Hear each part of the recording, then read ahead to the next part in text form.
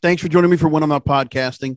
Before I get to a guest that I'm going to feature for an interview, pretty expansive on this program today, I want to deliver a monologue to all of you right now before we say anything. Basically, a disclaimer. And I'm saying this only for myself and not speaking for my guests. And for anybody else that's listening, this is where this is my own thought process. We're going to talk about dating. We're going to talk about relationships. We're going to talk about men versus women. And here's what I have to say about this. As we talk about this subject, and we talk about a book that I'm going to talk about here, whom the author is with me today. The book is called Hack Her, True Female Nature 101. Now, I want to make it perfectly clear, that I love women 100%. I love women for what they bring as absolute potential to what could be a wonderful relationship where we've seen great examples of men and women being married, happily married, and fulfilling a wonderful life of raising children, having a family, and being able to successfully work together on creating a great relationship that can last a lifetime. I do not rule that out whatsoever as we do this interview. But I believe it's not something that can happen like it used to be, because our parents and other people's parents in previous generations were able to do this very successfully. But things have gone in our society now to let this concept be degraded generation after generation. I truly believe this major disconnect between the sexes has contributed to many psychological, mental, physical, and sexual hardships that women have gone through, while men have gone through manipulation, humiliation, to the point that a man questions his own manhood. For women, they have maybe not as much as it might be claimed, but many women have been victims who have survived various episodes of physical, mental, and emotional abuse. I do not dispute that. Some of which I believe are cases that have been initiated by a man, but also caused by a woman's decisions and her choices, good or bad, conscious or subconscious, where women have been sexually violated or forced upon by a man or woman. With this conversation with my guest today, I hope that both men and women will answer this conversation with an open mind and realize there's a lot of work for both of us to do. But I do believe that men have been given more criticism than women have, and that since we can't go back to the way things were, hopefully this conversation will open up the dialogue to make us realize that the dating game and the way that people get married and have relationships needs to progress with the times. Everything from women asking out guys first to changing the antiquated rules and laws in place, which benefit women the most, to creating a new equal balance and to how relationships and marriages should be. With that said, my guest is Rosamond B. Chairman, again, the author of Hack Her, True Female Nature 101, and we'll be referring to him as at Real Pill Chauvinist, or RPC. RPC, I know we've had you, there have been some other guests that have had you, graced you on YouTube, and I'm glad to have you here on the program on When I'm Not Podcasting. Thanks for being here. I appreciate you for having me. It's definitely an honor. And before I continue on, I want to say my own little disclaimer. Number one, first thing I want to say is I do not hate women.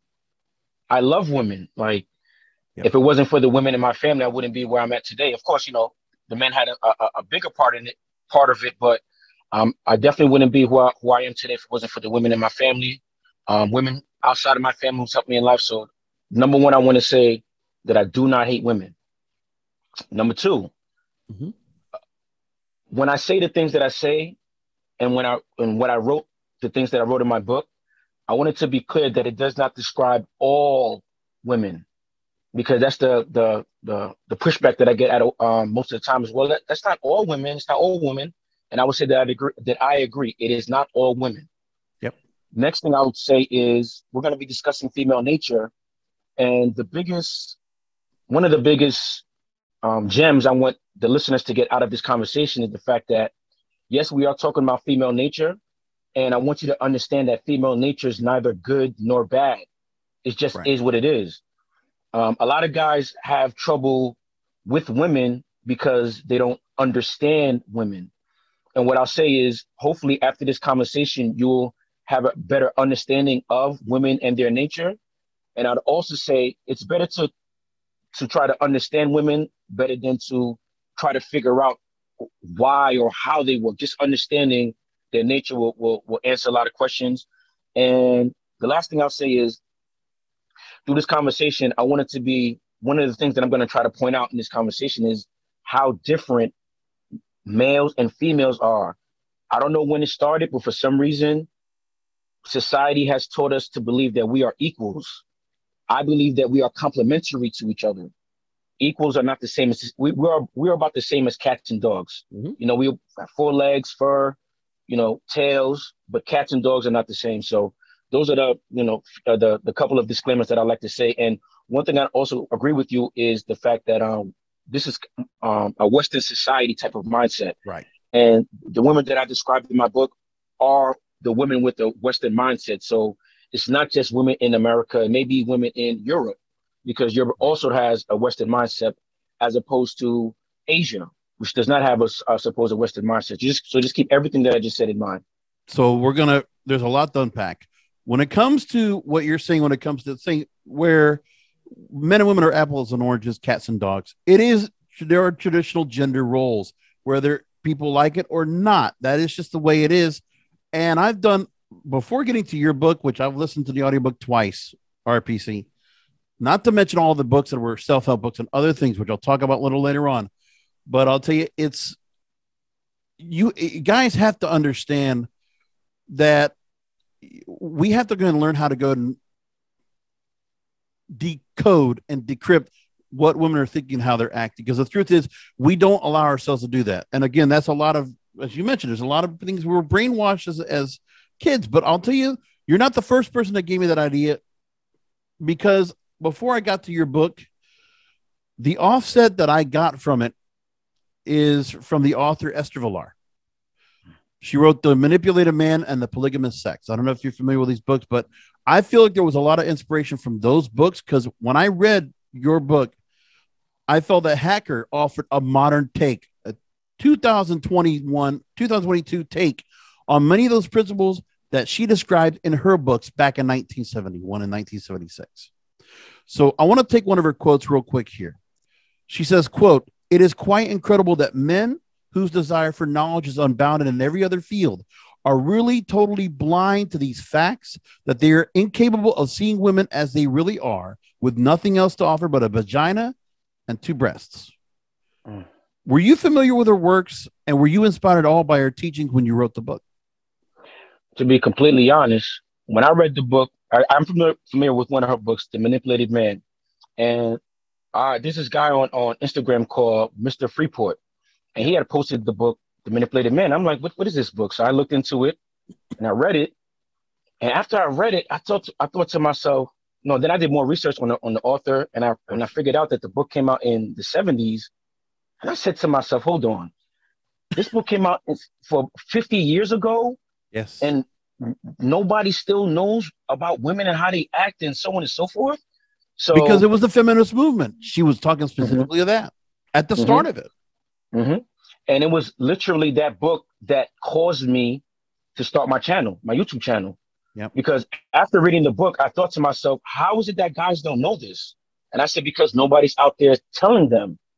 I said, you know what, I got to start a YouTube. And no, before that was running through my head. And then my younger brother and my little cousin, my female cousin, who I would always give life advice to ever since they were literally little kids. I literally changed their diapers and everything.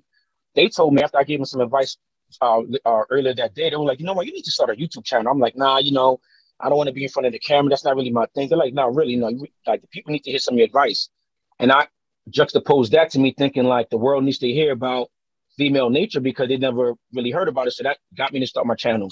So in the beginning of, the beginnings of my YouTube channel was me talking about Esther Vilar's teachings. Right. So one of the things that I'll say is that I believe the reason why a lot of men who read Esther Vilar's book, The Manipulated Man, and some guys who will read my book, Hacker, the reason why they'll have a hard time truly grasping the information is because they truly haven't had a well-rounded experience with the opposite gender. A lot of guys, when they deal with women, they're either dealing with their mother, their teacher, or their girlfriend. They're not dealing with women on, how can I say, kind of like behind the scenes, where a woman will, you know, what I like to say, take her mask off, you know, show her real self, you know, tell you her real secrets. So me having a lot of experiences with the opposite sex, and I don't mean necessarily sexual intercourse. I mean, just interacting, talking, just having experiences. That when I read the book, The Manipulated Man, it connected so many dots for me. Just like I said, I don't want to get too graphic too early, but when it talks about women wanting, having great fantasies, I'm not going to get too graphic, but having great fantasies. Yep. Before reading the book, I didn't understand why a woman wanted to feel like she was being assaulted and that would turn her on. But after reading the book, I don't even remember what part of Esther Villard's book it was, but after reading the book, it clicked in me. I got it. Understand why a woman would rather be with a stranger than her husband. I got it. So Right. I'll say all that to say, after starting my channel, after reading the book, starting my channel, and giving interviews with guys, about dating, about understanding women, I realized I got to a point where I kept telling guys, stop focusing on the women. You need to focus on yourself, because once you focus on yourself, then you'll become a better person and the women will chase you. But the guys was constantly stuck on women. So I thought to myself, you know what? I've had experiences with women behind the scenes, in front of the scenes, in different industries, from education to healthcare to all these different type things, from from being the side guy to being the boyfriend to playing the husband role. Yep. All these different roles. I thought to myself, I think I could write a book for guys in the modern era where they can truly understand women's nature, so that once they understand that nugget, they can move on with their life. That they can actually start focusing on their purpose, making enough, creating enough finances, passive income, active income, so that they can support a family, so they can travel the world if they choose to. So that was really my inspiration for writing the book. Go ahead. And in the book itself, I mean, you look at just that we focus ourselves as men, in particular of the women we're trying to go after, that they incorporate youth and beauty. We want young, beautiful women. This really, I mean, for a lot of what we're talking about with this book, I feel like it's not, and even with Manipulated Man, she's not necessarily talking about older women, but she explains why the women are where they are. And, you always hear about that women will, in psychology, it's supposed to be where youth and beauty are the tools and the traits that are blessed to a woman in order to gain wisdom. And it goes from there. And with her, that's what she made the point of. And that's where we are, instead of us really making a priority of going after older women that have gone through experiencing things, we don't want that, because we want women that are inexperienced, that we can actually mold and shape, that we have an opportunity to go ahead and that have not been bitter through past relationships, toxic boyfriends, or, relationships they've been in before they've had children, before they've, really started doing anything to degrade their bodies, putting ink or changing their hair, or, going through a real rebellious stage, and helping them just, trying to catch them at this wild moment and hopefully getting them to be something that we want. In the book, you make this point that women, quote, lie, cheat, and steal just like everybody else, and quote, they are not angels. Mm-hmm.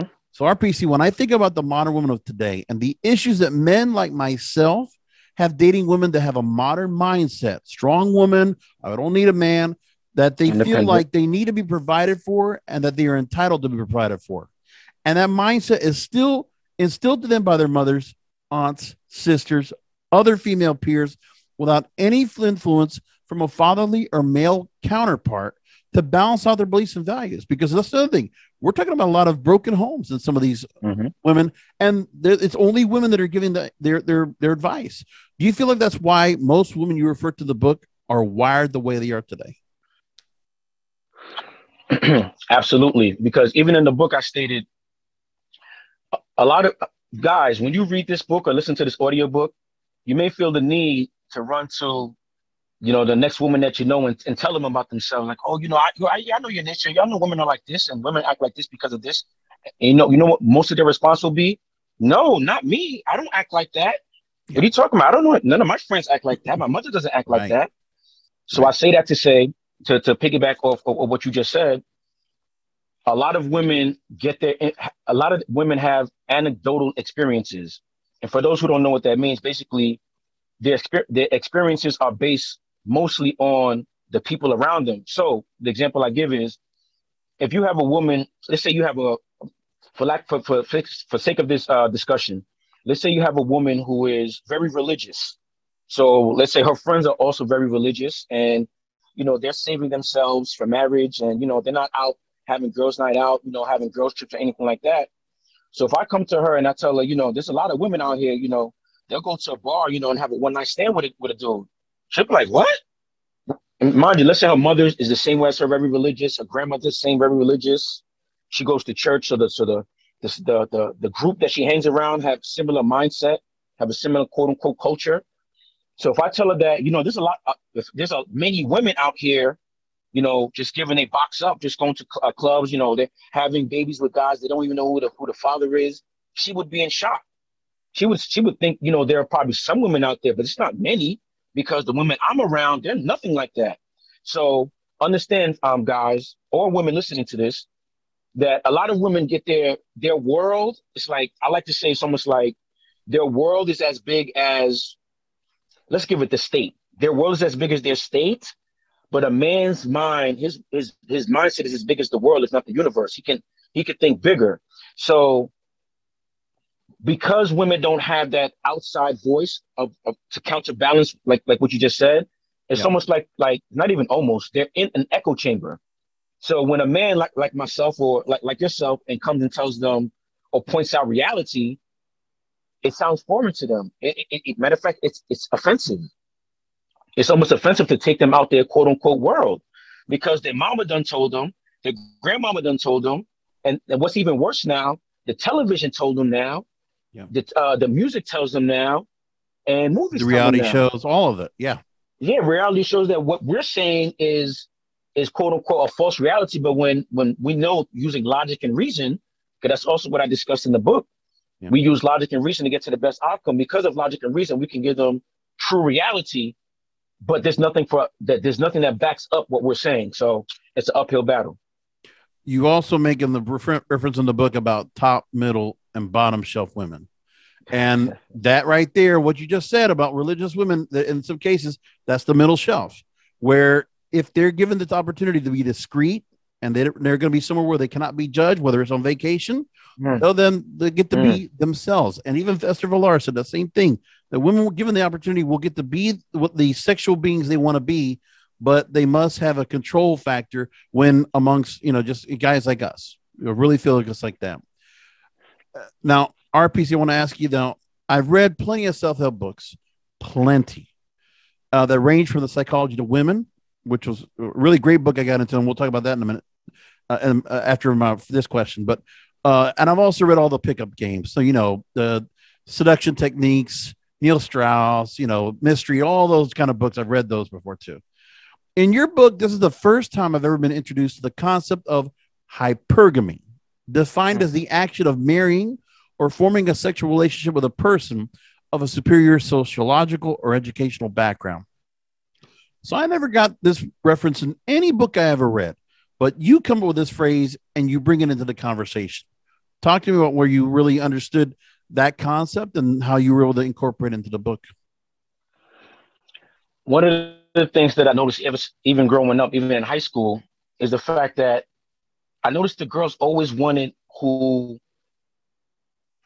society thought was the best guy. They could have a good guy who wanted them, would do anything for them, but they always had their eye on the quote unquote best guy. Never understood that in high school. I was in my own long-term relationship, and my ex ended up breaking up with me. And I say maybe 2 months, maybe even less than that, she already had another guy. Mm-hmm. And a friend of mine, my close friend, he referenced the term monkey branching. I was like, monkey branching, what's that? He was like, wow. Oh, she probably had that already, knew the guy already. And it's probably, she was probably her friend. So once that relationship was over, she just monkey branched. And I was like, that reminded me to my high school days. And I was like, because the guy she monkey branched to was already army official. So, he had benefits, he already had checks coming in. So that's the way I viewed it. Like, okay, because at the time I was in med school, so I wasn't making any money. So I kind of understood why she would go with that guy without really understanding it, right? Without being able to put it into words. So once the term monkey branch went into my head, I started doing my own research, because my whole thing is I'm someone who studies people. Yeah. It's like I've been a sociologist ever since I was a child. I just always loved, or I always was fascinated by the way people work, like the way the mind work, but more specifically women, because as a male, I had a better understanding of males because I had a first-hand experience. But women always Yeah. intrigued me, the way they moved, the way they thought, the things that they did. Even if it's not a woman that I liked or in class, it was what my mom did, what my aunt did, what my female cousin did. Like, why would you do that? So on and so forth, good or bad.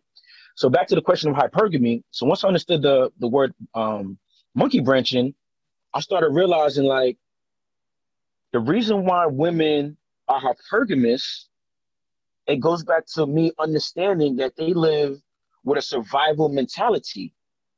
See, one of the things men need to understand is that women have a survival mentality versus Can I a ask you a question about self-preservation. that? Let me Go ahead. make that point real quick. Mm-hmm. Before I get to that, I just want to make the point too that you know that phrase just has so much of staying power. Plus, I also think of the concept of how women will be in starter marriages, and women will actually say, "Oh, this is a starter marriage because we're going to upgrade to the next guy, the next Well, I'm better not familiar with that male." term. What's a starter marriage? I'm not familiar with that. Tom Likas will refer to this, the radio talk show host, who's done a lot, Yeah, which I I'll know bring him. him up a little bit. Mm-hmm. Also, a lot of inspiration from him as well. Likas 101. So, starter marriage is where some women they will upgrade where they find one man they're going to marry that will support them in order to upgrade to another guy to support them better with much higher value, much higher, income, much higher status. So it's just upgrading and bumping up to the next level, to the next thinking bracket, if you will.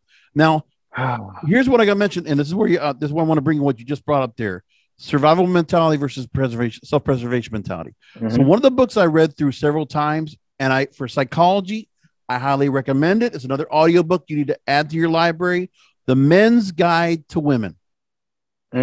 Fantastic. They wrote about the biological role of women being supportive and in most cases subservient to a man's wants and needs and understanding her role in building a home and raising a family.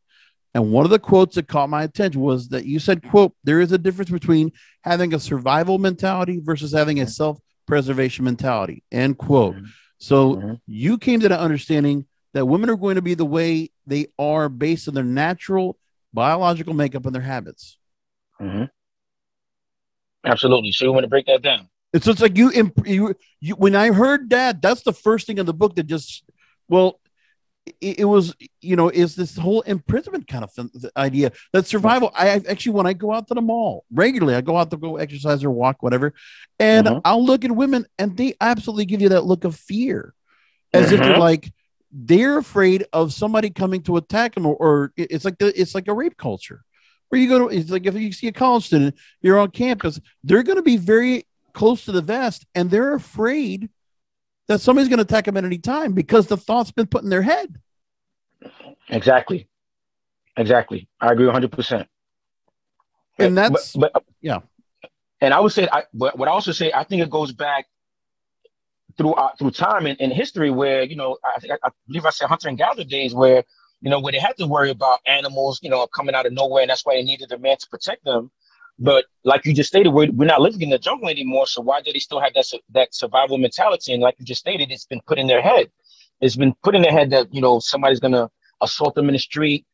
But that goes back to the dichotomous mindset that I also spoke about in the book. Like on one hand, you'll have people saying that society is dangerous to women. They have to worry about being, sexually assaulted, so on and so forth. But at the same time, these same women will go out 2-3 o'clock in the morning to go clubbing and bar hopping and so on and so forth with no man with them. So which is it? Are you worried that you're going to be attacked, by the men of society? Or do you know that you're safe because you have law enforcement, security, so on and so forth, and just modern society where a guy can't just bop you over the head and pull you into an alley no more. So it's just like I said, it's a lot of brainwashing. Just to speak a little bit about the dichotomous mindset, women have their animalistic side, for lack of a better term, the animalistic side of how they naturally rawly act, the animal brain, but they also have another side of their brain, which is what they've been taught, what they've been programmed to believe that they're supposed to act, they're supposed to do, how they're supposed to look, so on and so forth. That's why I believe a lot of women, 300 plus days out of the year, they'll dress very conservatively, but come New Year's, come Halloween, they'll Halloween.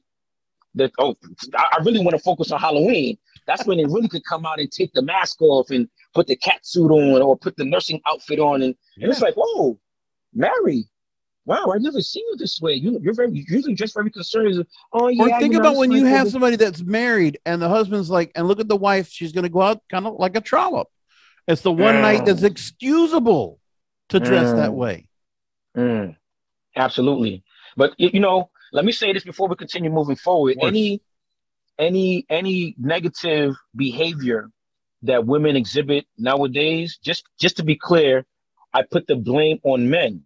And the reason I say that real quick is because, like I stated in the book, women are natural followers. Men are natural leaders. Yeah. So whatever women are doing, they're doing it because men are allowing it. Or to say it another way, men are rewarding bad behavior.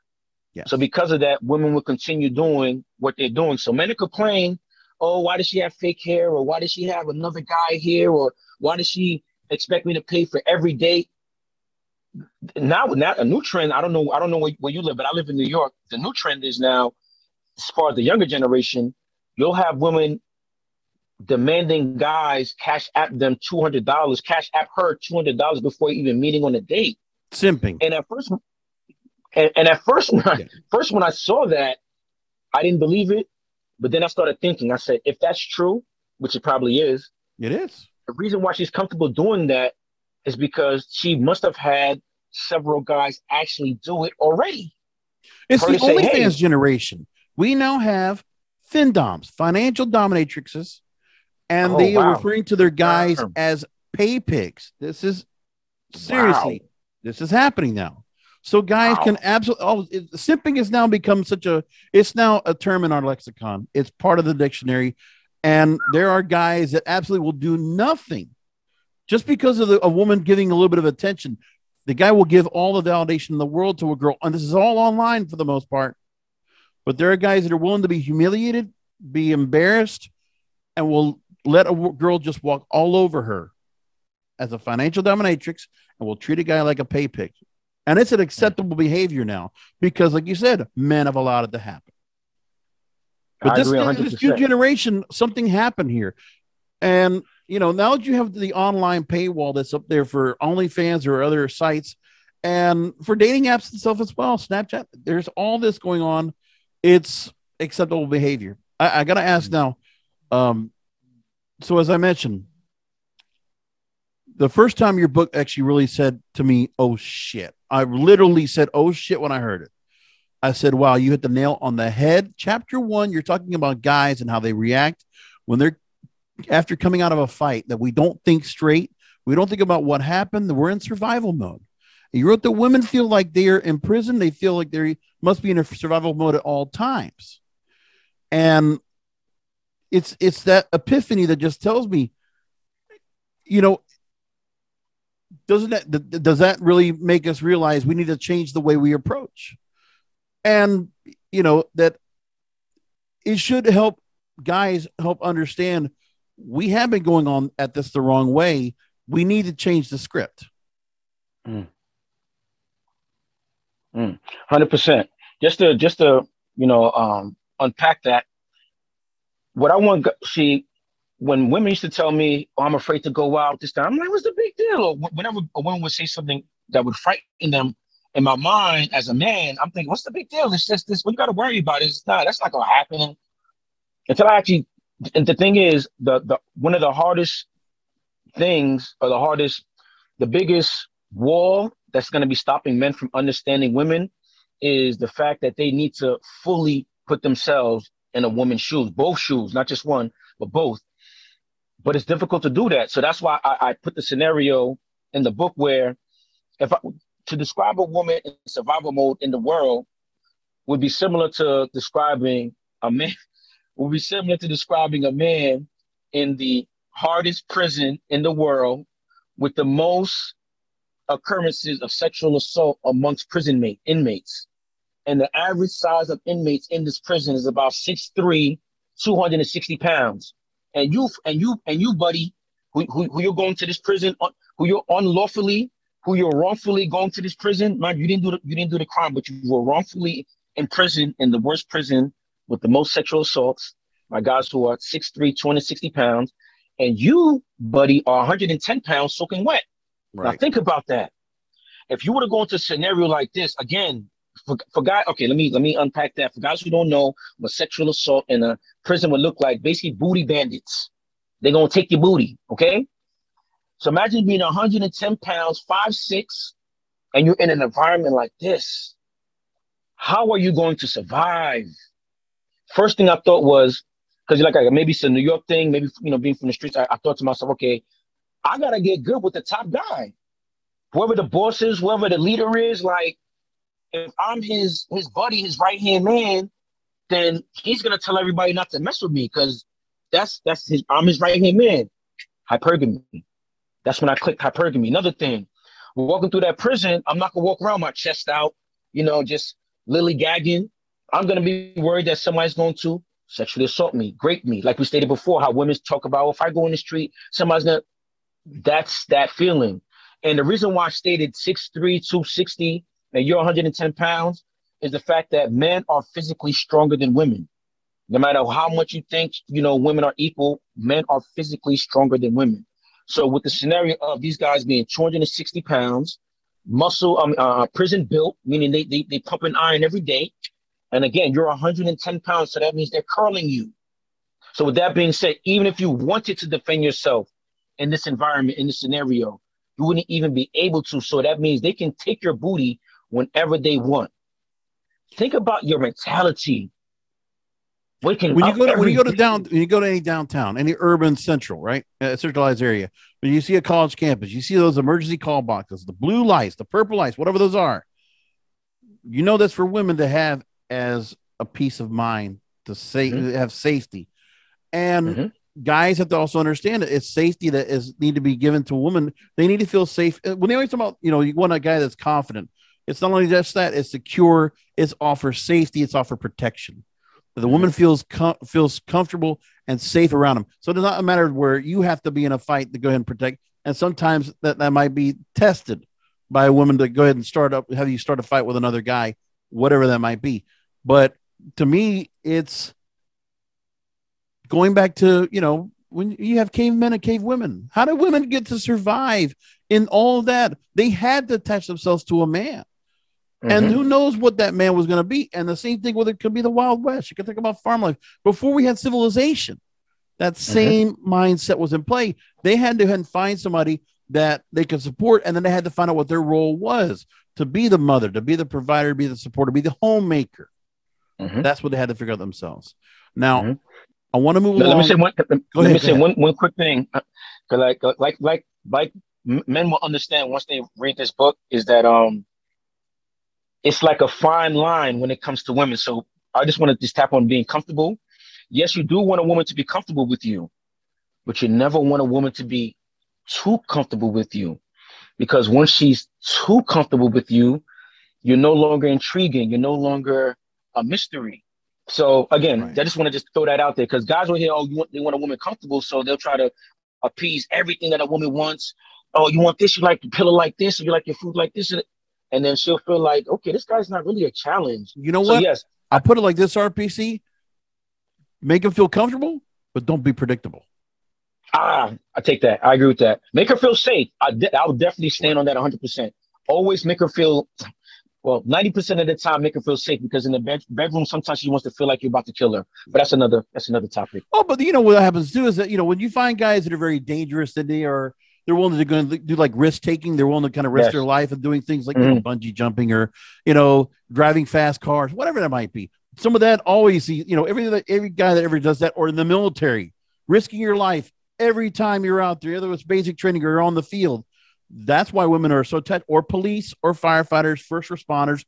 That's why all those guys in uniform, it identifies, it triggers a thought in the mind. So women will always attract to them pretty easily. It doesn't matter even what the guy is. It's just a matter of what he's doing, what he's putting himself on the line. It's that kind of mindset as well. But when you're not that, I say comfortable, but also keep it not unpredictable at all costs. So you never know what's going to come. And I agree with that a wholehearted part. So I brought up Esther Villard at the start of the interview, the manipulative man. I want to ask you about something else here before I ask my next question. Now, this is a little bit of a passage, but again, this is where this woman was so smart and so ahead of her time. This I read over and over, and it just hits so well. Quote, women have preserved this baby look for as long as possible so as to make the world continue to believe in the darling, sweet little girl she once was, as she relies on the protective instinct in man to make him take care of her. As with everything a woman undertakes under her own initiative, this whole maneuver is as incredible as it is stupid. It is amazing, in fact, that it succeeds. It would appear very short-sighted to encourage such an ideal of beauty.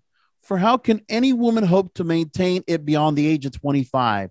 Despite every trick of the cosmetics industry, despite magazine advice against thinking you're laughing, both tending to create wrinkles, her actual age will inevitably show through in the end. And what on earth is a man to do with a grown-up face when he has been manipulated into considering only helpless, appealing little girls to be creatures of beauty? What is a man to do with a woman when the smooth curves have become flabby tires of flesh, the skin slack and pallid, when the childish tones have grown shrill and the laughter sounds like neighing? What is to become of this shrew when her face no longer atones for her ceaseless inanities, and when the cries of ooh and ah begin to drive him out of his mind? This mummified child will never fire a man's erotic fantasy again. Almost finished.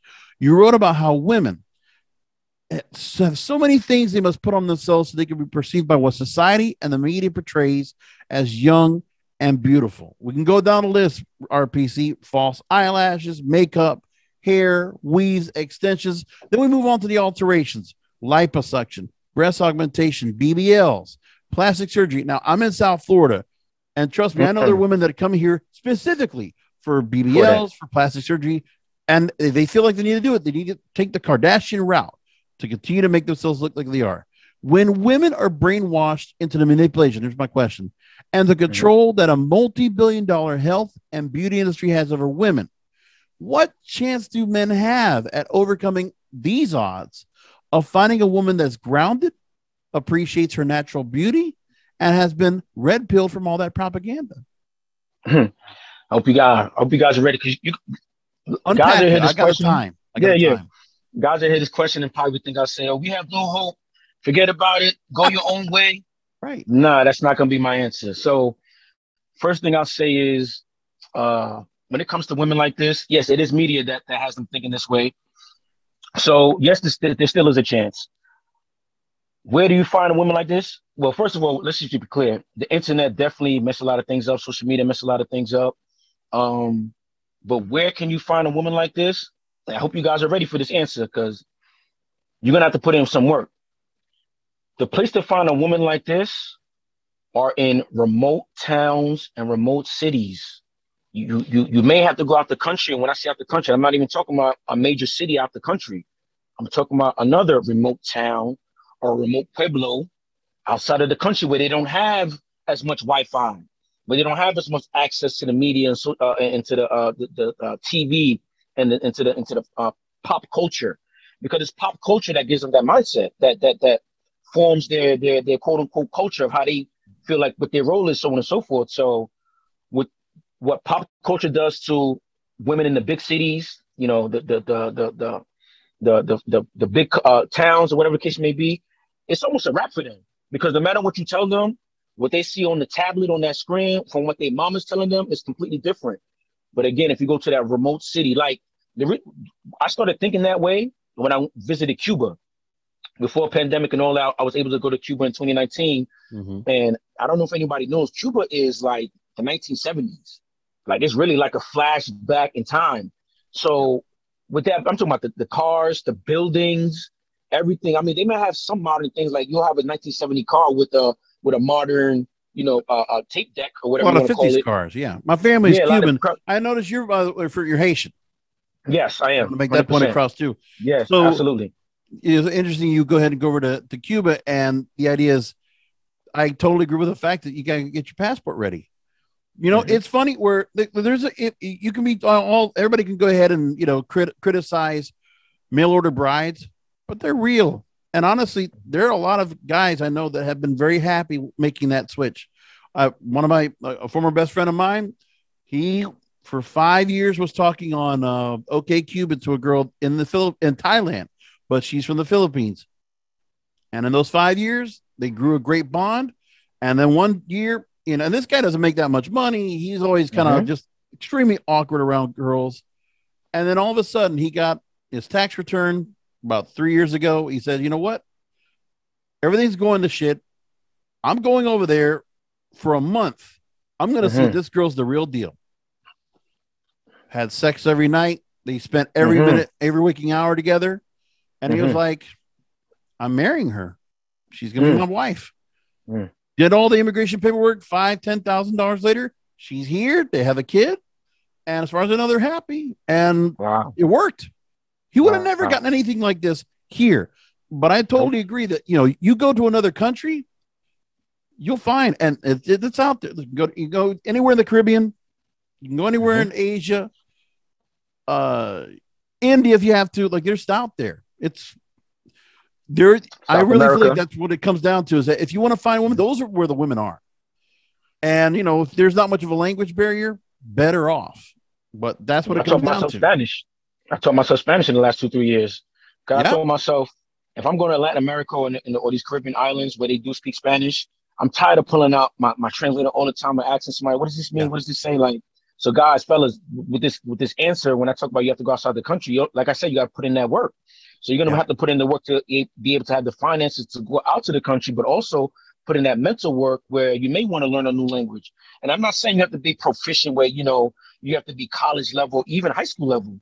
I say be at a second grade level where you can carry a simple conversation with somebody in the street, know how to order transportation, know how to order your food, know how to, you know, talk regular stuff. How's your family doing? You know, how's your health? So on and so forth. Just stuff like that. And you'll be okay. One of my favorite trips I ever got to go is Dominican Republic. The women, romantic, loving, caring, cariñosa, great word. And really just beautiful, beautiful women. And there's a reason why guys go there all the time. It's a men's playground. You go there, they might go to other places where, you know, there's a reason where some of the places that are out there for sex tourism, you know, I don't say anything about it, but the fact is the countries they're going to is because the women are such wonderful and they're just not caught up in Western culture. I mean, I'll tell you this too. When I look at what women do now to attract the men and do all the work they have, the one thing is I like a natural woman. I don't care about the hair, especially when it comes to a black woman. Listen, there's a lot of beautiful black women that I don't really feel like I don't need them to wear the fake eyelashes, the hair. I don't even need women that have so much really to even have makeup or to go through the treatments they go through. But for me also, you're seeing women now, it's gotten so rampant. It's acceptable to have tattoos and ink or piercings that are supposed to going along to enhance her youth and beauty, where there's so many girls now, I see them getting so many tattoos. It's just, I mean, sure, there might be reasons and meanings behind them, but it's a degrading. It's like a mutilation of your body, like the purity of what your beautiful skin was, and deciding to do something with this. And it's just, you know, now it's just every woman feels like that's like what they should do. But what do you see about this following trend of a woman looking less natural, less pure in her skin, feeling like she needs to do more things to herself to distinguish herself from every other woman? Because that's the other thing. Some women might look the same, but they say, well, I'm going to do this to my hair, do this to my body. And they don't understand they're hurting themselves. Absolutely. So what I'll say to that is a two-part answer. So with women getting these tattoos, piercings, I mean, I'm talking in a group chat because they showed a picture of this chick and she had like the nose, I call it the bull nose ring. Yeah. I'm just like, I don't know any guy that says, oh, I wish I had a chick that had a bull nose ring, you know, like, so the two-part answer is this. We got the female part answer and we have the male part answer. Let me start with the female. When it comes to women, the reason why they're getting all these tattoos, piercings, and hair color, eyelashes, long nails, is because they're competing with each other. Men have a competitive bone in them. Women also have a competitive bone. They don't have a competitive bone when it comes like sports-wise, like physically. They have competitive bone with women because they know that there's more women than men on the planet. So men have options to choose from. Like even if they don't know this consciously, they know this subconsciously. So with that being said, they know that they're in competition for the hypergamous man. They'll never tell you that, but understand this, because I wrote this in the book also, is that a woman values another woman's compliment on how she looks more than a man's compliment, because she believes a man's going to compliment anything and everything.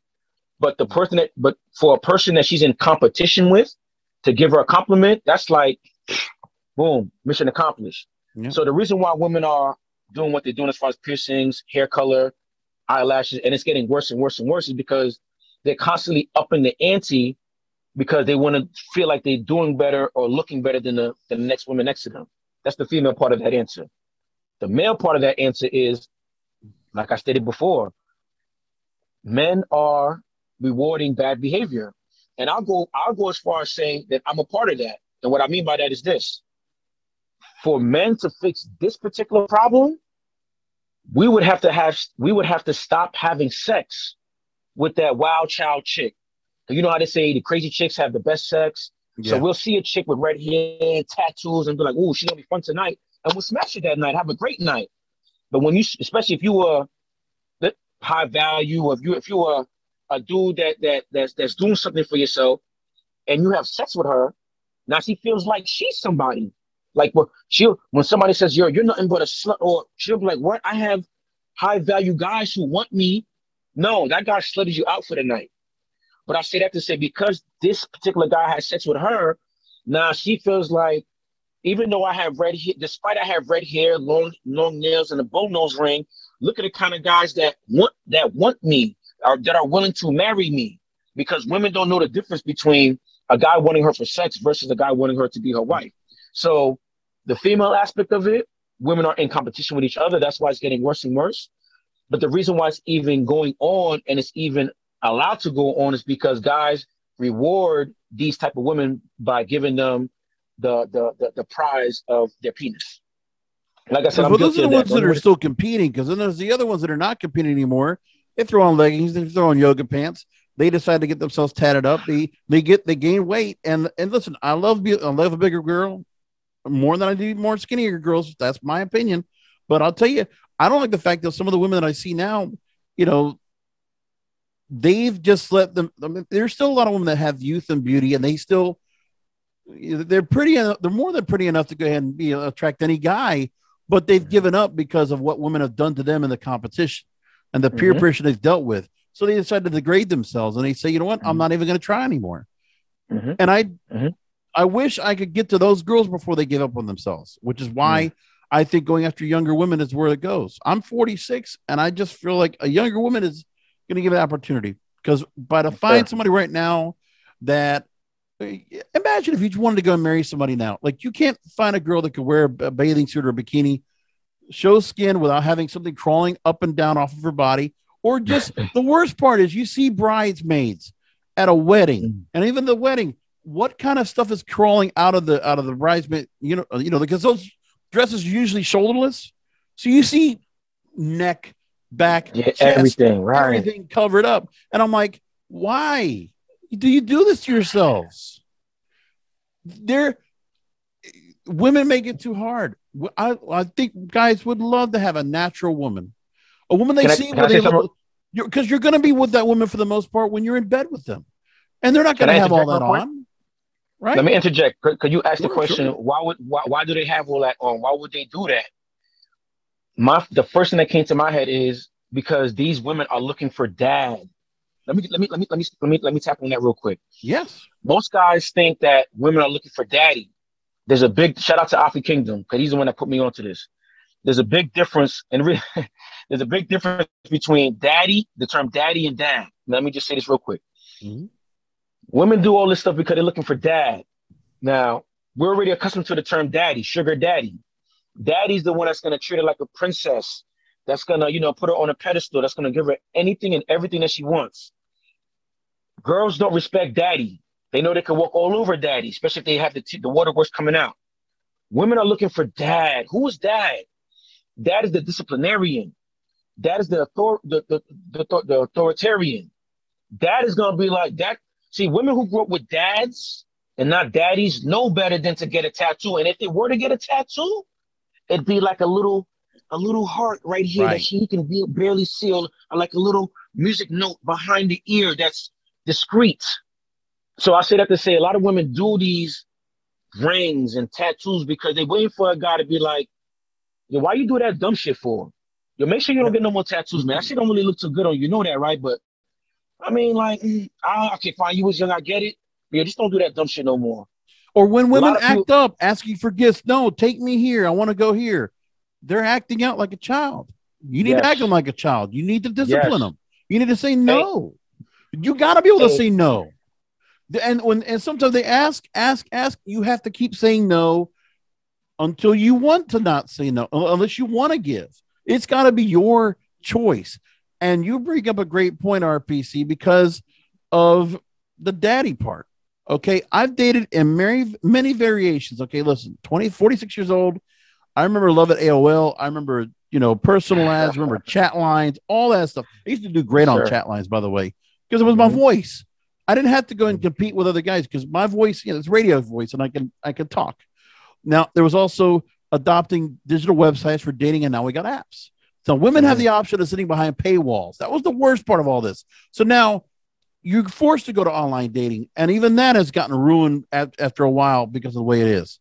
So Mm-hmm. 25 plus years of dating online.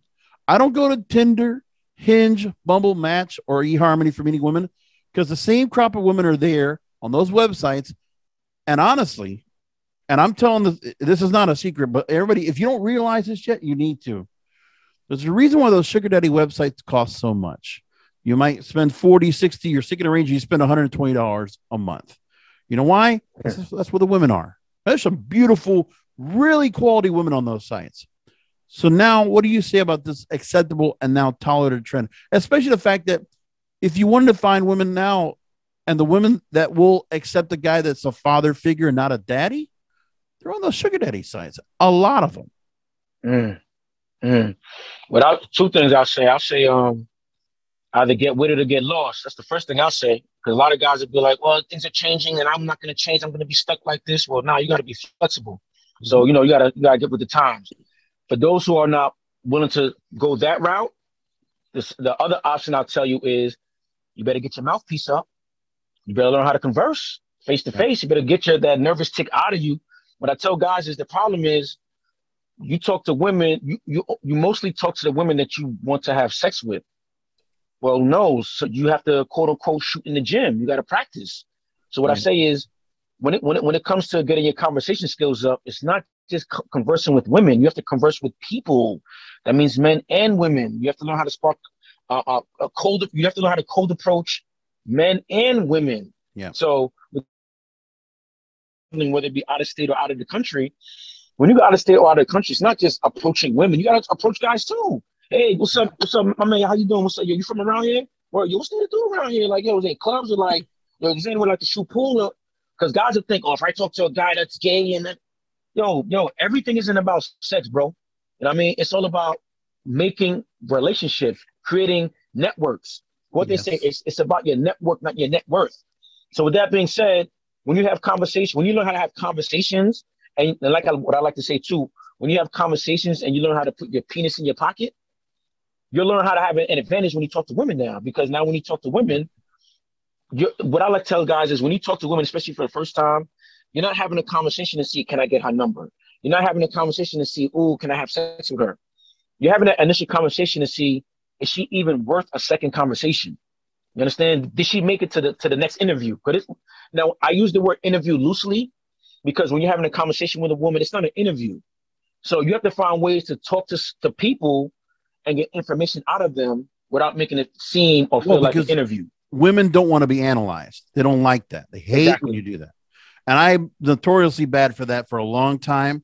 But the other thing too is that obviously, like, my other thing too is when I'm interacting with women, I already know. Listen, it's what they want first. They're going to care about that, so I'm going to focus on that. Don't worry about me. I know how this works. That's fine. The other thing too is I look at in conversations as well. Well, I'll bring up my next question. We want to get so I can jog my memory what I was going to say before. So with many of the women I've met on these sugar daddy sites, because I've done it, like this is just the place to go. Because the truth is, it's not even so much they're looking for sugar daddies as they're just looking for relationships. But this is just another bigger, higher, more expensive paywall to make sure you get somebody that's actually committed to do this. Oh, here's what I was going to say. The attitude of nothing to lose when it comes to conversations. You can't put a girl as part of a league and say she's too good enough for me, too pretty enough, this and that. It doesn't matter anymore. And I've had the hardest lesson to learn over and over, and I still can't get that right. But I have to have a nothing to lose attitude. It's like, listen, take the rejection, accept it, add it to your pile, keep going. That's not easy to go with, and I get tired of it after all this time. It really does suck. But I'll tell you this, on these sugar days, when I've had conversations, many of them have expressed to me, for the most part, feeling they want to escape the life they've been living in when it comes to bills they have for moving out of their house. They get student loans that they're mounting on themselves to go to college for what, I don't even know why in some cases, because some of the degrees they want to go for, usually it's nursing, usually it's something where it's always caregiving in some cases. So it's basically the ones I'm actually trying to respond to anyway. And then there's others that are adventurous. They want to seek vacation. They want to get out. And, when they've gone and done the things and have had experiences they've had at a younger age, if a man decides to be with what if there's a thought where, okay, why are we keep going after these young women with youth and beauty that every other guy wants to have? It's like there's like 20% that 80% of the guys want to go after. What if they flip the script and say, okay, well, why don't I just go after somebody that's more mature, well experienced, well-rounded, ready to be grounded into a relationship, because she doesn't feel like she's chasing or breaking off a relationship after it starts, seeking a divorce, or having kids or more kids if they're a single mom. So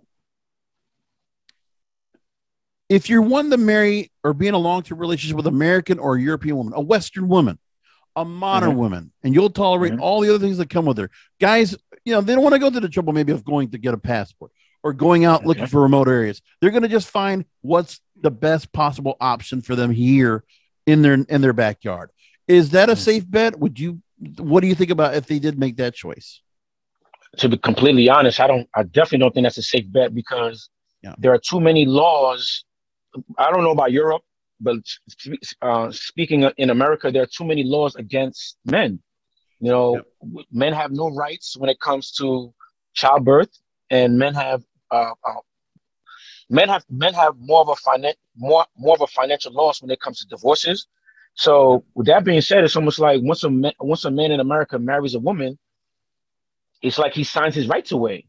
So with that being said, because even I don't know how the laws are different in different states, but I know in New York, if you live with a woman for a certain amount of time, it's like no, that's in Pennsylvania. I apologize. Common law marriage. Different laws, common law marriage. This is a common law marriage thing where you don't necessarily have to marry a woman. If she just lives with you for a certain amount of time, then she gets the same rights as if she were your wife. So with all these things stacked up against you, plus women are incentivized to divorce you.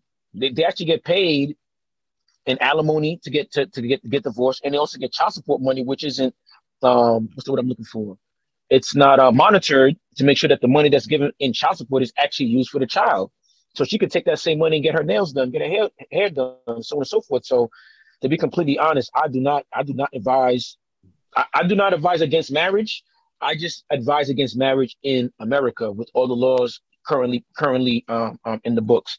Now, just to backtrack a little bit and piggyback of what you said as far as like, when talking to a woman, guys, may think that she's out of their league. Sometimes men would put certain women on pedestals. Yeah. The one thing that I'll say that helped me kind of burst that bubble and allowed me to talk to women in a certain way where I always felt confident. I never looked at them on a pedestal, looked at them out of my league. If guys could just, especially after reading my book, if guys could just understand that women are children. If you could just understand that statement, I don't mean that literally. I don't mean that she's a 5-year-old. But if you look at women the same way you look at children, meaning that children need protection, children need guidance, children need instructions, children want dad, children want someone to draw the line and say, okay, you can't cross this line. Children want someone to hold them accountable. You understand? Children don't They may say they want to eat ice cream every day and eat cake every day, but they actually want somebody to tell them, no, you can't do that. And the last thing I'll say about children, as far as like wanting dad, is that even in children, literally, children want that line to be drawn because when they are amongst their peers, let's say you have someone in high school and someone is peer pressuring them to use drugs. If their parents or their dad, excuse me, their dad is telling them like, yo, drugs is already had that talk with them, like drugs is bad. This is the reason why you shouldn't do drugs. You know, it really disappoints me if you were to do drugs and this, that, and the third. Now she has that voice in her head to, you know, to combat the peer pressure. Like, you know what, guys, you know, I don't really want to do that. She may not even have to say, oh, come, my dad doesn't want to. She can even stand on herself like, you know what, this is not my thing. So I say that to say, if guys understand that women are children, and with that being said, I haven't met any guy who has trouble talking to a 7-year-old. There's no sexual energy. You're just having a conversation, whether you're giving instruction, direction, whatever the case may be. Second thing I say is you don't argue with a child. So that's why I say in the book, I even have a whole chapter devoted to never argue. Because women argue or have discussions with their emotions and feelings, and guys debate or discuss with logic and reason. Logic is like a physical table. Emotion is like smoke. You can't do nothing with that. It's like nothing. So that's what I say about that. So arguing leads you into a trap. I mean, it's the same idea where a girl will just honestly, hey, pay for my rent, pay for my phone. They're going to use it as a trap. The only thing I will say is I get where you're coming from about women being kind of similar to children. I take it to another level and say it's more like it's still women being adults, but it's business. The way you handle business, it's still business here. And, you know, if they don't have the mind, they're already going to have the proposed mindset that, oh, you're looking to get in their pants. They're always going to have that. And even when you try to go ahead and say, no, that's not the way, yes, you are. Just assume it. That's just the way they're going to think anyway. That's it. But it's also like, if I'm talking to somebody, you can keep it business-like, especially when you're approaching, you're getting to know that you're just meeting the girl for the first time, then treat it as a business type deal. And then listen, you're negotiating. Let's get the phone number. Let's make time, because then you have to create the setting to make it where it's comfortable. She feels good. She feels secure. And then you bring it to the moment where you can actually then talk to her as you want to, without worrying about what she's going to say or what happens.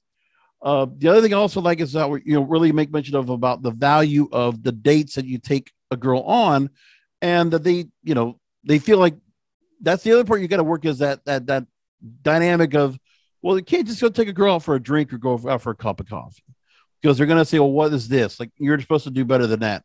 But we know what's going to happen if you do it the other way. Take her out to Capitol Grill, take her out to, you know, some fancy restaurant down here in Palm Beach or something like that.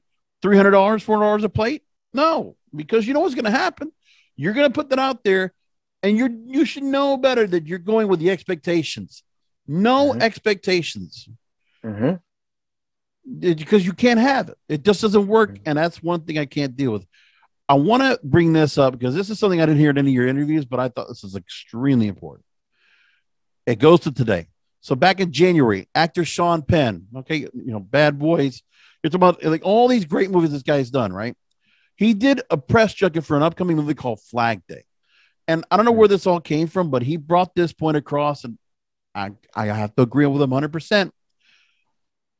Quote, I think that men have, in my view, become quite feminized. I have these very strong women in my life who do not take masculinity as a sign of oppression toward them. He also said, quote, there are a lot of, I think, cowardly genes that lead people surrendering their genes and putting on a skirt. We see Harry Styles, the One Direction singer, doing that. We see, you know, who's the guy from Pose? I forget his name now. Doesn't come to mind. But yeah, skirts on the stage, and guys and celebrities are showing it as it's commonplace, right? When you see younger guys now that put a lot of time and maintenance in their hair, their skin, their clothes, like you see it's not even metrosexual anymore. It's something else. Right. These guys, skinny jeans like the girls, they're wearing the clothes they look like a girl when they're dressed the way. The hair is always a certain way look. I mean, who knows if they have makeup on? They just, they've obviously, they don't work out. They don't get themselves to like be built up and really, you know, build their testosterone. Like they are, I mean, I can't say how many times I go to the mall and I see girls, pretty girls with guys that I'm questioning. Yeah. And there's nothing wrong with that. But I'm questioning. She's happy to go and choose a guy to be with him like that because he can be a simp. He can be easily manipulated and controlled, and he doesn't have that kind of manly instinct. Mm-hmm. So when you see that, do you see it as an ongoing problem that makes it easier for women to indulge to their excesses? First of all, when I see stuff like that, the first question I have to ask myself is, why is it like that? Right? So long story short, because now we got to worry about the guys. The younger guys, our younger brothers, our nephews, and all of that. Yeah. Yeah, that's who I thought. I was like, why is it? Because like I said, I have a nephew. I have a nephew that's 24, and I have other nephews that's 10 and 7. Luckily, all my nephews grew up with a father in the home. But I started realizing, like, yeah, I was born in the 80s. So growing up in the 80s, raised in the 90s, let's say we grew up in the drug era. So with that being said, you'd have kids coming to school, maybe not looking the freshest as far as, like, the cleanliness. I mean, they may have to shower, whatever the case may be, because their parent was, on drugs. I say that to say, so that was in the 80s and 90s, but the 2010s, I'll call that the single mother era. So with the single mother era, you have children, we're talking about boys. So you have boys who are in their house with their mother, their sister, their aunt, maybe their grandmother. They go to school where the teacher is a woman, the principal is a woman, the school bus driver is probably a woman too. So with that being said, back to what we said earlier in this conversation, there's nothing to counterbalance whatever that young boy is doing.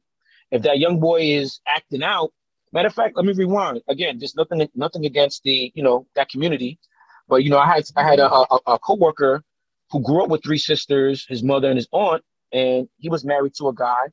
And there's one thing that he said to me. He said, growing up, when I would play with my sister's dolls, and someone would try to stop me, my mother would say, "Hey, there's no big deal with him playing with his sister's dolls." Yeah. And I remember just thinking, like, yeah, there was no guy to actually counteract that. So that goes on a lot in society, more than we'd like to think. And if my stats are correct, I believe they say about 70% of children nowadays are born out of wedlock, meaning 70% of children grow up in single parent homes. When we say single parent home, it's most of the time single mother homes. So with that being said, a lot of these young boys are growing up seeing their mothers in their emotional state. They're not seeing a person acting with logic and with reason. So think about that. If you grew up in an environment where everybody around you, whether they're women or not, they act this particular way, and even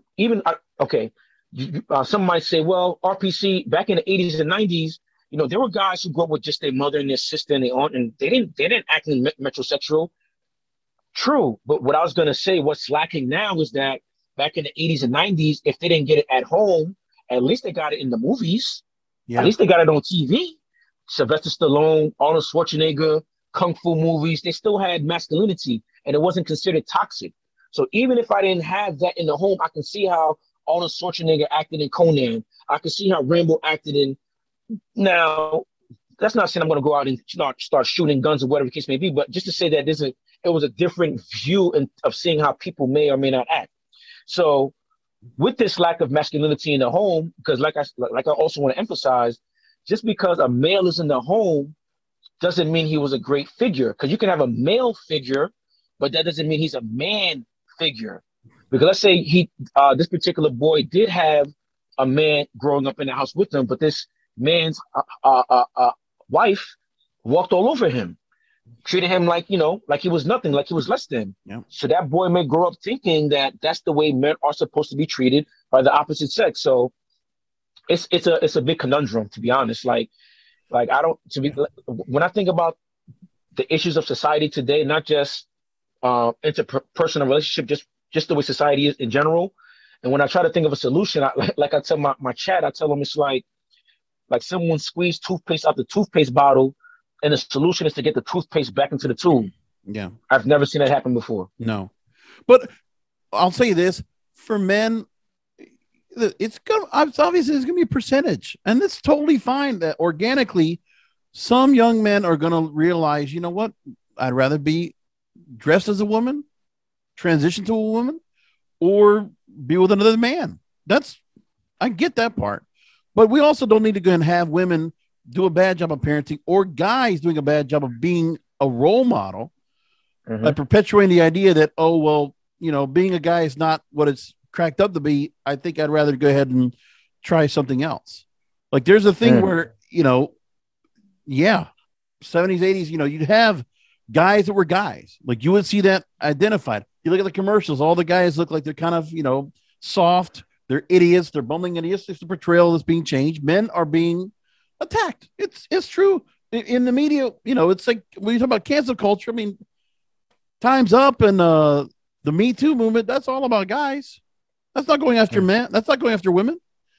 And for the guys right now, you go through and say,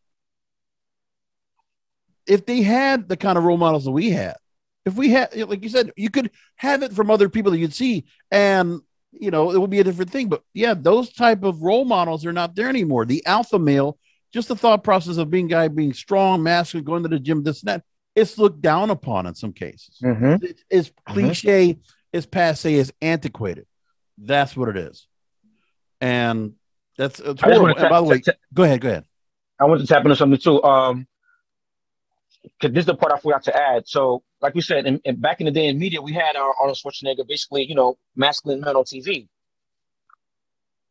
The fact that, like I stated, there aren't masculine men in the homes. Men and women both have masculine and feminine energy within them, but it's not equal within each of us. It's balanced. It's complementary. So, for lack of just for sake of discussion, let's say a man has masculine and feminine energy, but it's balanced or complemented in within themselves. Where let's say 80% of them is masculine, 20% is feminine. Just a quick example, like people might be like, well, what's your feminine side?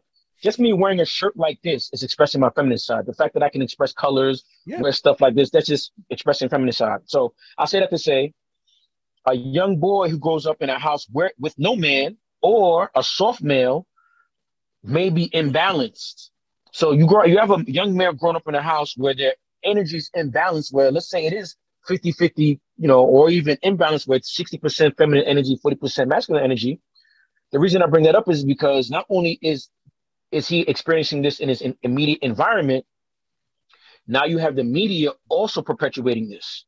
Now like you stated, you're seeing guys in skirts because he just sees his sisters and his little niece and his mom wearing skirts and dresses, and hey, TV, this guy on this TV show is also wearing a skirt. Nobody's making fun of him.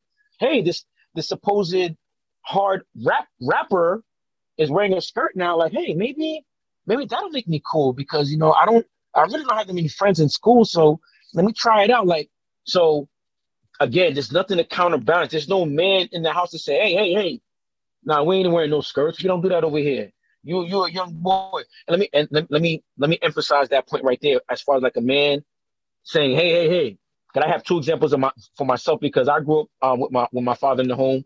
My parents are still married. They've been married, I think, like 40 years now, maybe even more, a little more. But I remember two specific experiences that I had growing up with a father. First thing that I remember is being 4 years old. I went to a family friend's house and they had a little baby girl, maybe a couple months old, diaper being changed, right? Of course, I know my own body parts at 4 years old, but I never saw a female body part. So when I saw the young baby getting changed, and I remember just looking, my dad's like, yo, what's up? What's the problem? I was like, yo, Dad, like that baby is missing like body parts. He was like, no, that's a girl. I was like, what do you mean? And he explained like the difference between boy and girl. That right there made me realize, I started the seed in my head of like, boys are different from girls, right? That's the first thing. Second time, I remember being a little older, he was 6 or 7 years old, going to another family friend's house. They had a daughter and a son. The daughter was playing with like the playhouse and the dolls, and the son had like trucks and stuff like that. So I don't know, maybe I was, I was fond of the daughter. So I went to the I was playing with the daughter, you know what I'm saying? Trying to play with the playhouse and all that. Hey, cause my dad like, hey, what you doing? I was like, I'm just like, hey, no. Yo, you play with the trucks and I was like, oh, okay. Just doing that, I learned. Tonka trucks, G.I. Joes, that's for you. Yeah. And ever since then, I love playing with G.I. Joes and trucks, and I still got like some G.I. Joes now. But I say that to say with a manly father in the house, not a soft, like, oh, well, if he wants to play with this, then I guess he can. Like, no, my pops wasn't on that. Like the opposite of that, we're not gonna get too much into it, but but the opposite of what I just described to us, like what a manly father would do, would be Dwayne Wade. Like you're Zaya. allowing your preteen, Yeah. you're allowing your preteen to make such a life-changing decision. Again, I'm not a parent. I have no kids. Some might say, well, you don't have a kid. You wouldn't know. I understand psychology. I study psychology. I study sociology. So with that being in my background, I still can understand why a parent would allow, a child so young to make a decision so serious. So But that's look what I'll at say and about the that. other examples you see of guys in skirts. Pharrell Williams on the cover of Mhm. GQ. When Yeah. GQ, a gentleman's magazine, they said, no, we're going to change the way things are. And I'm like, you're wearing this green skirt. Like, I remember doing a video on it. I got blasted on for that. But there's that. Billy Porter's the other guy. That's the guy I was thinking about from Pose and the Cinderella movie they did with Camila Cabello. It's on Amazon. I remember that too. And Is Harry that Billy Styles. Porter? Yeah. Is that the guy? Is that the guy from Get Out? Yes. Because the black guy from Get Out, is that his name? Billy Porter? Yeah, Billy Porter. Yeah. Yeah. I was very disappointed to see that. But go ahead. But I understand the agenda because I've even seen Kevin Hart in dresses, and I started noticing this when I started. You're old enough because I'm 40. I'm 40. You're 40 Yeah. in your 40s also. You seen the movie To Wong Fu? Remember that movie? Yes. Yeah. I remember. Thank you, Julian Newmar. Yeah, yeah. I remember just seeing that movie because that's the ones when they were all in drag and stuff like that, right? If I'm correct. I remember. I forgot how old I was, but I remember seeing this and seeing Ving Rhames dressed up in drag, and I was just so confused. Like, why would you do this? And then to see more movies with other people in dresses and stuff like that, I was like, there's an agenda going on here. I may not know exactly what's going on, but I smell something going on here. And then fast forward to where we at now in 2022.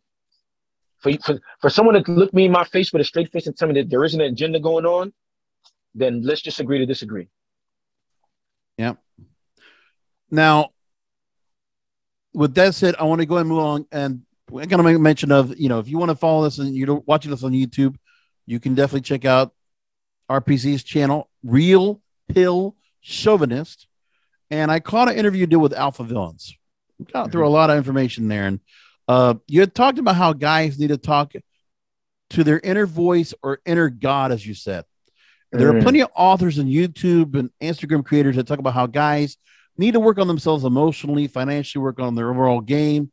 You got to get your money right. You got to get your health right. But when you see so many girls that are so toxic, they've been so destroyed and manipulated by propaganda, manipulating themselves by propaganda, their own perceived victimhood. And I'm not judging that there aren't women that feel like they're constantly through a pattern of being victimized, right? And the brainwashing that sure guys can try to fix a girl, but that's an undertaking. That's even, that even you say to those guys, more power to you. You may mention that. Yeah. Now, I'm at the age where I'm tired of the rules to follow. I've basically given up on dating myself or making serious approaches to women. It's just that the point is, I'm at one with myself. I'm at peace. I'm alone, and that's okay. I want to stay free and interact with women with no strings attached, but that's just me.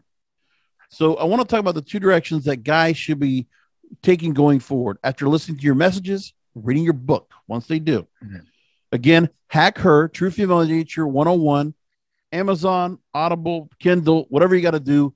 Pick up the book. It's not much at all. 180 pages. It's a quick read, but it's an important read. I'm telling you that. We mentioned it before that guys have two options. After Western, they can keep going after Western girls or American girls trying to make things work with a girl here, or go overseas to a woman of a different culture that was raised in a great family structure and is made to be a wife, homemaker, and mother. So at this point, I mean, is there basically a real recommendation that you think that the best course of action is to seek overseas? Yes. And would you feel comfortable that it's like, okay, bring a woman from a better environment and bring her here? I'm highly against that because I travel a lot and people tell me, well, well, why don't you find a chick and bring her over here? And shout out to Yes Jonas. He made the statement that he also travels to Brazil often, and he made the statement like that's like basically taking a great white and bringing them to fresh water. Like you don't want to do that. You want to keep them in their environment. So Yeah. another way of saying that is a chick who, like we stated, you go out the country, you meet a woman who grew up with great family values, great culture, so on and so forth, and you bring her here. Now she starts to get brainwashed. She starts, listening to the propaganda. Like, you know what? I actually want to work. I know before I used to think I wanted to be like a stay-at-home mom, but I actually want to work. Boom, now she's starting to work. But you might be like, you know what? This is no big deal. She has like a little 9 to 5. I'm not a warden. I'm not gonna keep her in prison. Yeah. She can go work. So now she works. Now that she's at work, now the women who grew up here with that propaganda is gonna be in her ear. Like, what do you mean he doesn't give you an allowance? Or what do you mean he only does this? Or what do you mean you cook him meals every day? You don't got to do that, girl. You can just do this. And if you don't like what he's doing, you can divorce him and you can just take all it. So now she's going to hear all this and this, that, and the third. Now that might, not that it's not going to be a definite, but it might change her mindset because that's the one thing I wanted to emphasize too. Just backtracking just a little bit, Of course. backtracking to young boys growing up in a female household. Back to when I was talking about energy, because they have a more female energy, they're more easy. They're easier to be manipulated. They're easier to fall into propaganda. So when they have more of that feminine energy, when they see that stuff on media, that's why they're more likely to put the dress on. Wear nail polish. That's a new trend now. These young boys putting on nail polish. But anyway, Yeah. back to to what you were saying. Guys The getting option, feminized. Right. yeah, guys getting feminized. So, the option for these guys. Damn, I lost my train of thought. What was your question again? Well, what I was asking was about the options that guys can have. Can they still try to make it work with a Western girl here? But then I you were remember talking that. about how if you brought a girl from overseas, don't bring her here. Don't take her away from the environment that she still excels at. So if you're willing, if you want to deal with a woman overseas and you actually want that to be like a long-term thing, you actually have to be willing to move there. A lot of guys are not willing to do these things because not because they can't, but strictly out of fear because they don't know someone else who's done it before. So they think, nah, that's impossible. Like But you know me what's move out, funny? In some cases, some of the Asian, especially with the Philippines, when my friend got here, he mentioned there was another guy I met that I knew from networking and business that his Filipino wife and him they got together with other couples where the guy was mm, American, the girl was Filipina, and the Filipino girls would help each other because the thing was those women were not able to really they were so culture shocked they can't adapt into the new environment because they were so well trained to not take mhm, up the Western culture. So I mm. think there's a chance of that happening where you can find a girl that we brought over here, and then it's like they're just so well ingrained in their head of where they are that they can't they won't be susceptible to the same propaganda. It's impenetrable. I agree with that. When it comes to, because in my mind, like when I think about women who do not have the Western culture, the first demographic of women that I think of are Asian women. Now, I understand, for those that know, India is considered Asia also as part of the continent. So, Correct. Asian women. So, I've heard too many stories of how Asian women are feminine. They there to help their man and whatever business that their man is doing. So, that's another option for guys. If you like you just stated, when I was thinking about bringing a woman back to America, I actually was thinking about women from the Western society, maybe from South America or from Europe.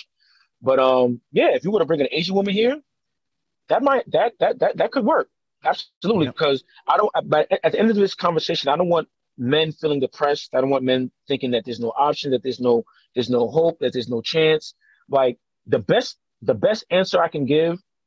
That's what I wanted to say. The best answer I can give to guys who ask themselves, well, RPC, after hearing everything that you spoke about, after reading the book, understanding female nature, what's the best course of action for me to do, for me to get the best outcome? And my friend, the best answer I can tell you is become the best version of yourself. Yeah. Start to focus on you. Now that sounds very cliche. It sounds like, oh, I've heard this before. but I can't. Back to what you even put it out before. I said to know thyself is to know thy God. Or another way to say is to know thyself is to know that you're God. But Yep. you don't even know which you're I'm using. But anyway, I say a lot to say. Once you learn how to master solitude, meaning that you're okay with being by yourself. That's not saying you're sequestering yourself in a room with no lights and no TV, and you're just no. You might take a day, no social media, no tablets. I'm gonna actually read a physical book, have it in my hand, and just take time to myself. Maybe take a couple of days, or maybe take no book. Go to the park, sit with a cup of coffee, some tea, and just look at nature. But I say all that to say, during that time when you're just reading that book or just looking at nature, you might hear a voice in your head come out of nowhere and just start talking to you.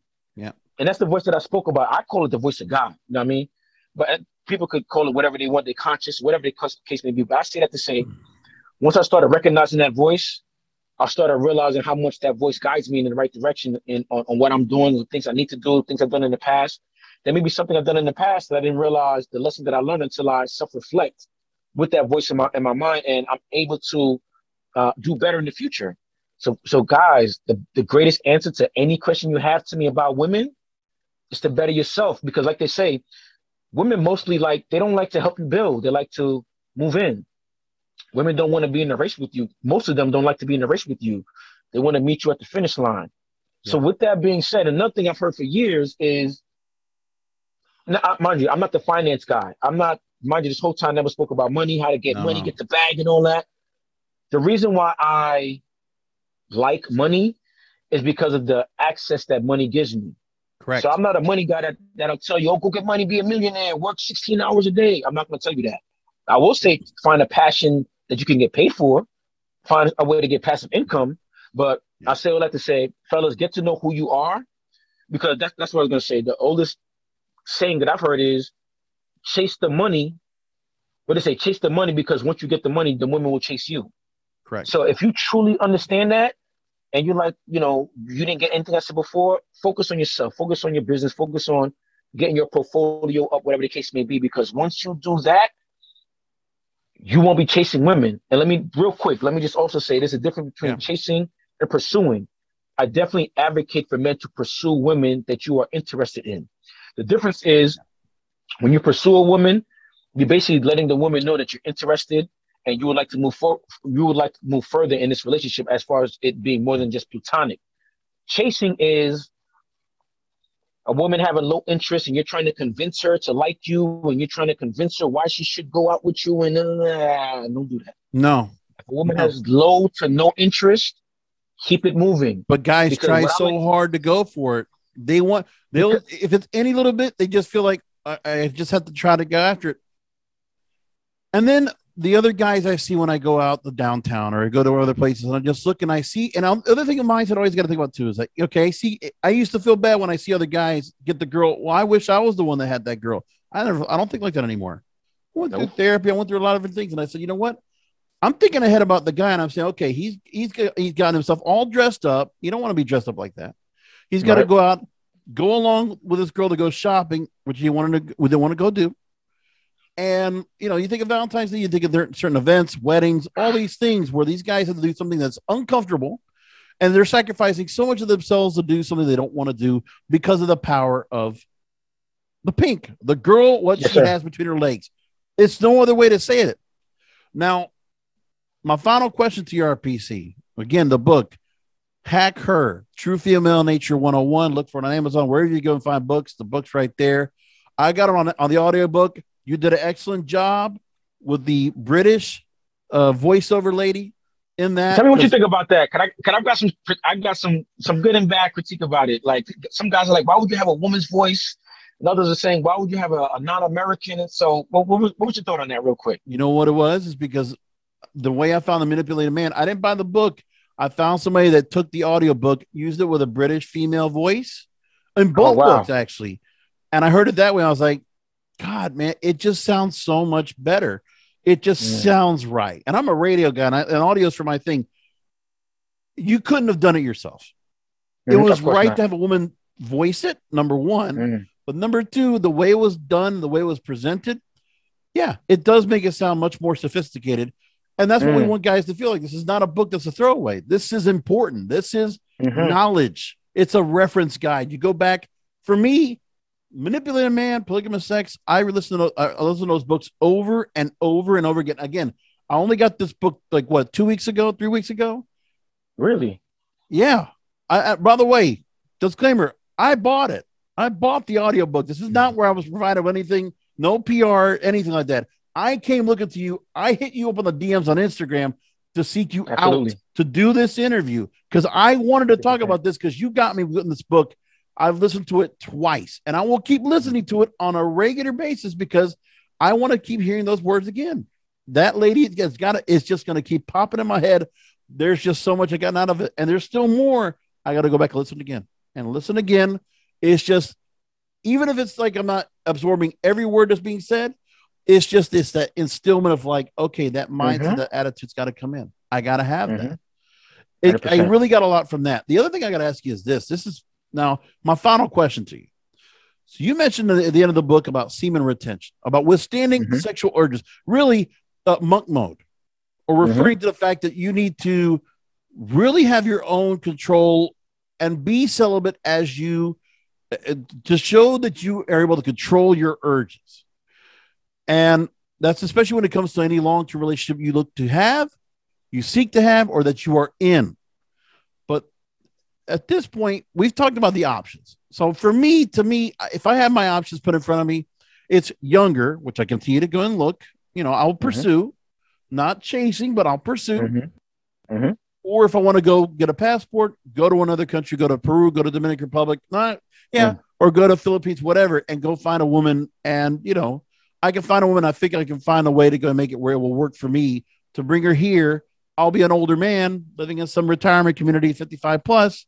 And, it's like, they're just going to be there and have a guy that loves them unconditionally because the guy is reciprocating the love right back and has the kind of home that he wants. It's all that way. And I God bless some of those women that are out there that are offering the right advice, especially on TikTok. There's some wonderful women and sexual advisors and therapists and all that are giving some great advice. And I'm glad for that. But for me, this never gets talked about, RPC. What about guys like myself? Listen, I'm not looking for long-term, but I subscribe to the moments of debauchery. Okay. Frequenting, there's guys that will frequent brothels. I will not confirm or deny that I've gone to them. We'll just say that. Massage parlors, or we can affectionately call them rub and tugs, or having a transaction with a woman that still practices the world's oldest profession. If you know what that is, you're not a guy. What do you see about those men like myself in that mindset? If that's becoming more of a trend because guys have become fed up with trying to date women conventionally or to be with a woman in any kind of commitment. To be honest, I've been in to countries and cultures where that is accepted, sex work, whatever the case may be. And to be honest, when I was first introduced to that world or to a culture that it was normalized, it was shocking to me. Like, coming from America, being in this, but I'm an analytical thinker. So I started thinking, okay, because the society is like this and it's the opposite of, where I come from, what's the pros and cons? So I say all that to say, I think a society like that would actually benefit marriages. What I mean by that, well, let me backtrack real quick, because you talked about semen retention and monk mode. One of the most important things I said in the book, I have no problem saying here, is that once a man gains control over his lust for vagina, he will be less susceptible to the manipulative tactics of female nature. Yep.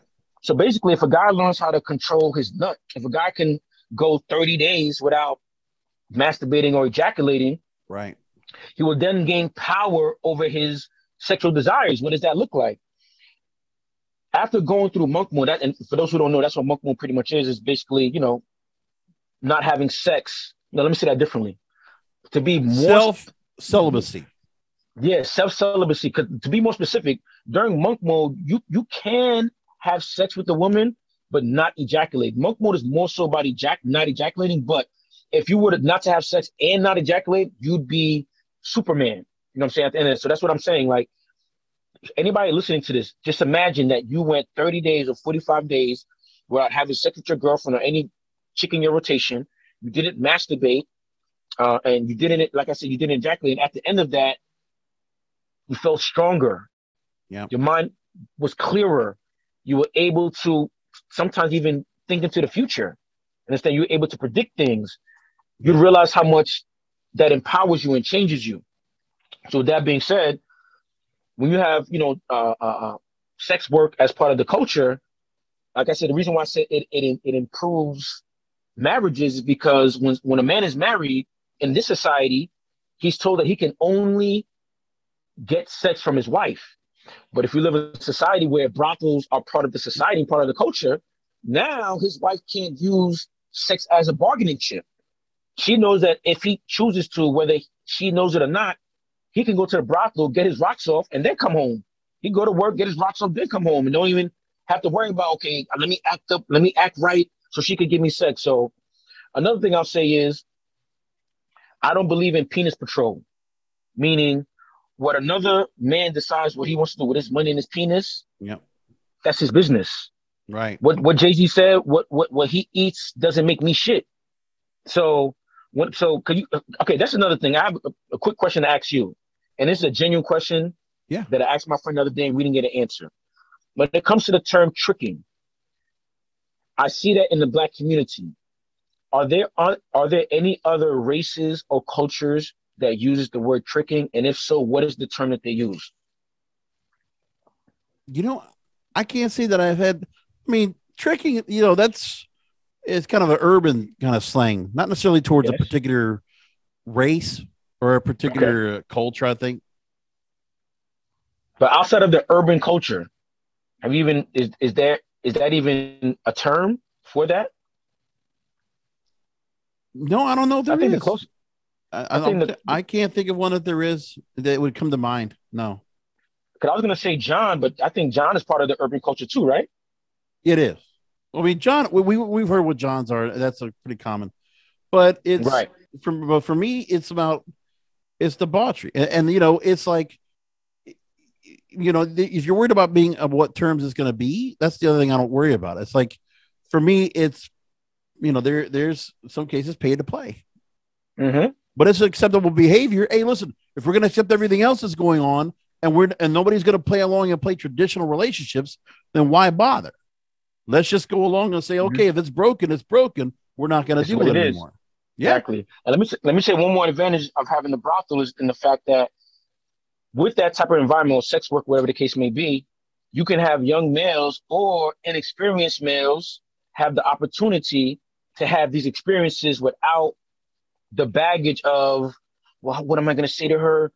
What's she going to think of my body? That's another thing. A lot of people have insecurities about, a lot of males have insecurities about their own body. But if they're able to have these experiences where, like you just state, they pay to play, now they don't have to worry about, well, do I look good? I hope I do a good job. It's okay. I paid her. Now I'm going to do this. Maybe I can even ask her to teach me how to do this and do that, So I just say what I like to say. I can see the advantages of that, of having sex work within the culture. Now, the disadvantage is you may have guys who only know that, because what I would say is if you're going to participate in that, just don't have that be your main course. At least have the ability to know how to pursue a woman, to have a woman, fall for you, so on and so forth. Because if all you know is sex work, then it's almost like, I don't know, it's like you're not really understanding the game. Now, I will say this: you will understand women. You understand women. You'll get you have to have a base, because what I say is there's a reason why they call prostitutes. What they say? You have honest prostitutes and dishonest prostitutes. They say wives are dishonest prostitutes and streetwalkers are honest prostitutes. The reason I say that is because a lot of prostitutes will be honest with you if you know how to read through the mask. Because if they're not looking at you like a John, or they're looking at you like, this guy's a dummy, I'm going to manipulate him to try to get all the money out of him. If you have a mouthpiece enough and you have charm and you let the chick know, like, look, I know what it is. We're here just for this, like da-da-da. Then she'll start talking to you a little bit more realer. You know what I mean? So with that being said, I say that to say I've heard of the most honest things for women who work in that industry. Yeah. Unchained Mail. was another book I got in my Audible library. Caleb Jones, are now called Black Dragon. He talked about open relationships, that you don't have monogamous relationships anymore, that you open yourself up to other partners, and then you don't have to be settled with one, or that if you want to live with somebody, make it where it's not monogamous, that both of you can go ahead, and if you want to swing, you want to have your own separate partners, then make that happen. It's already, everything else is acceptable, so might as well, what we're asking, what we might have been growing up with, that our parents and our grandparents went through, more than not, that's not going to happen anymore. But that's where you have to just realize you're not going to get that traditional set, but you can still have something that's wonderful and makes you happy and fulfills you. So let's go that route. That's what you have to think about now. There's no dystopian. We're not drowning anybody's hopes and dreams. It's not anything like that.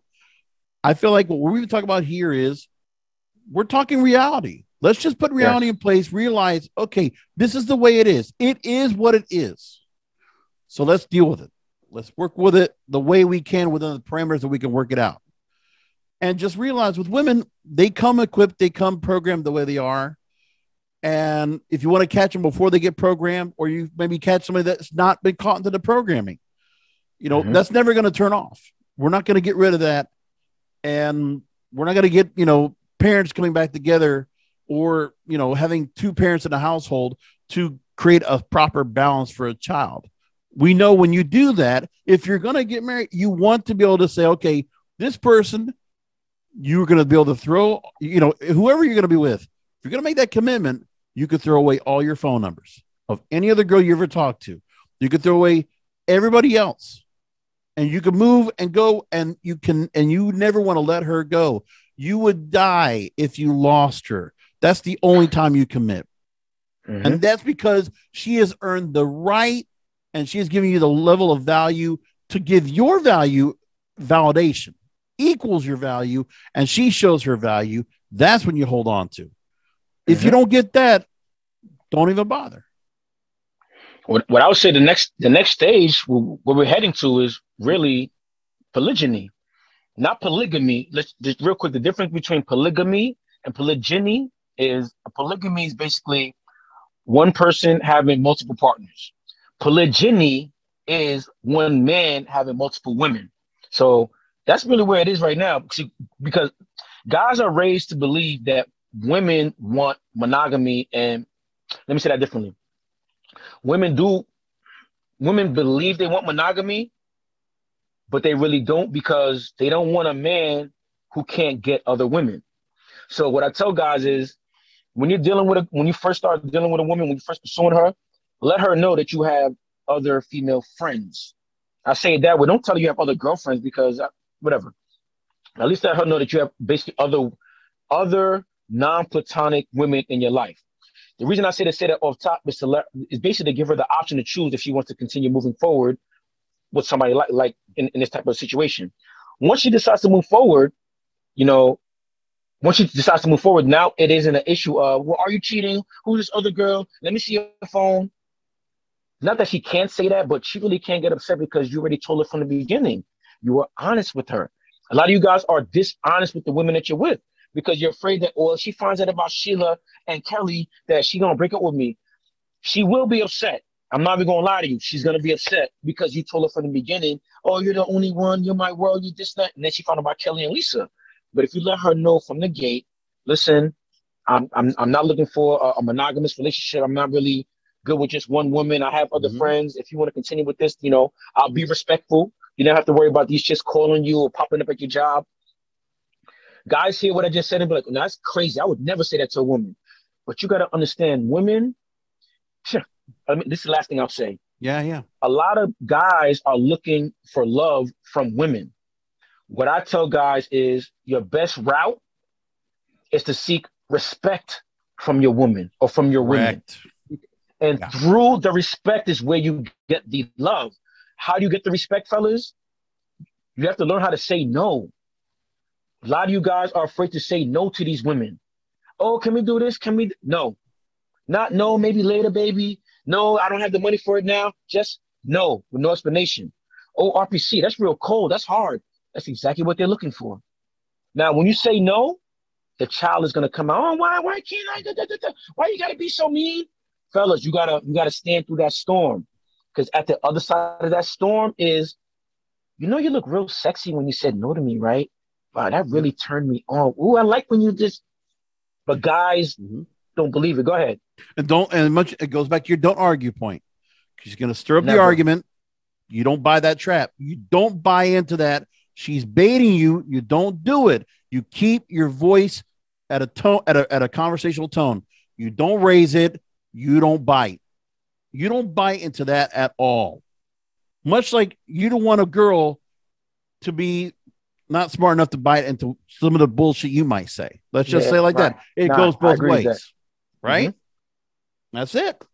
100%. That's the conversation, RPC. But anyway, final thoughts. Go ahead and take a minute, and any other words of wisdom you're thinking about right now. What I'll say is just to reemphasize certain things.